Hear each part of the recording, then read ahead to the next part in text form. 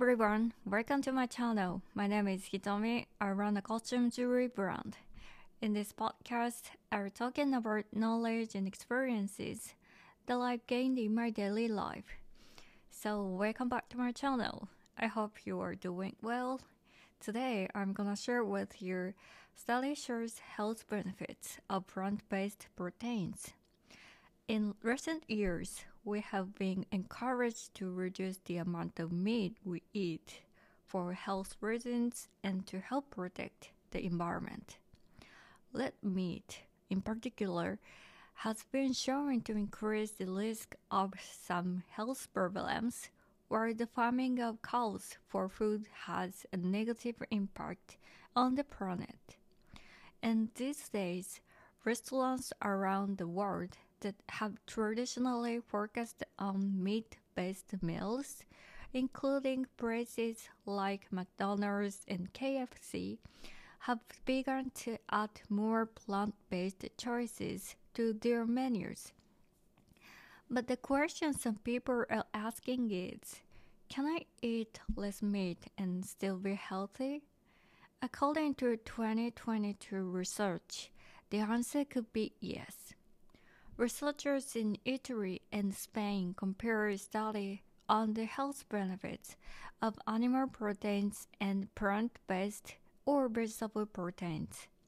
We all need protein in our diets, whatever it comes from. Plant-based or vegetable protein include things like chickpeas, beans and nuts, as well as broccoli, kale, and tofu.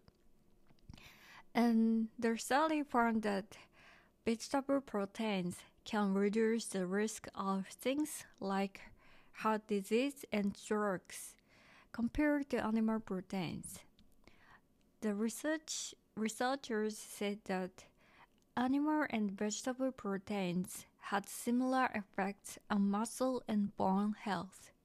However, they did find that vegetable or plant-based proteins might not give quite enough vitamin B12, although they were not able to explain why the two proteins have different effects on the body. The researchers added that the lower environmental impacts of plant-based proteins was too important to forget. The health of the planet, they said, cannot be separated from the health of our bodies.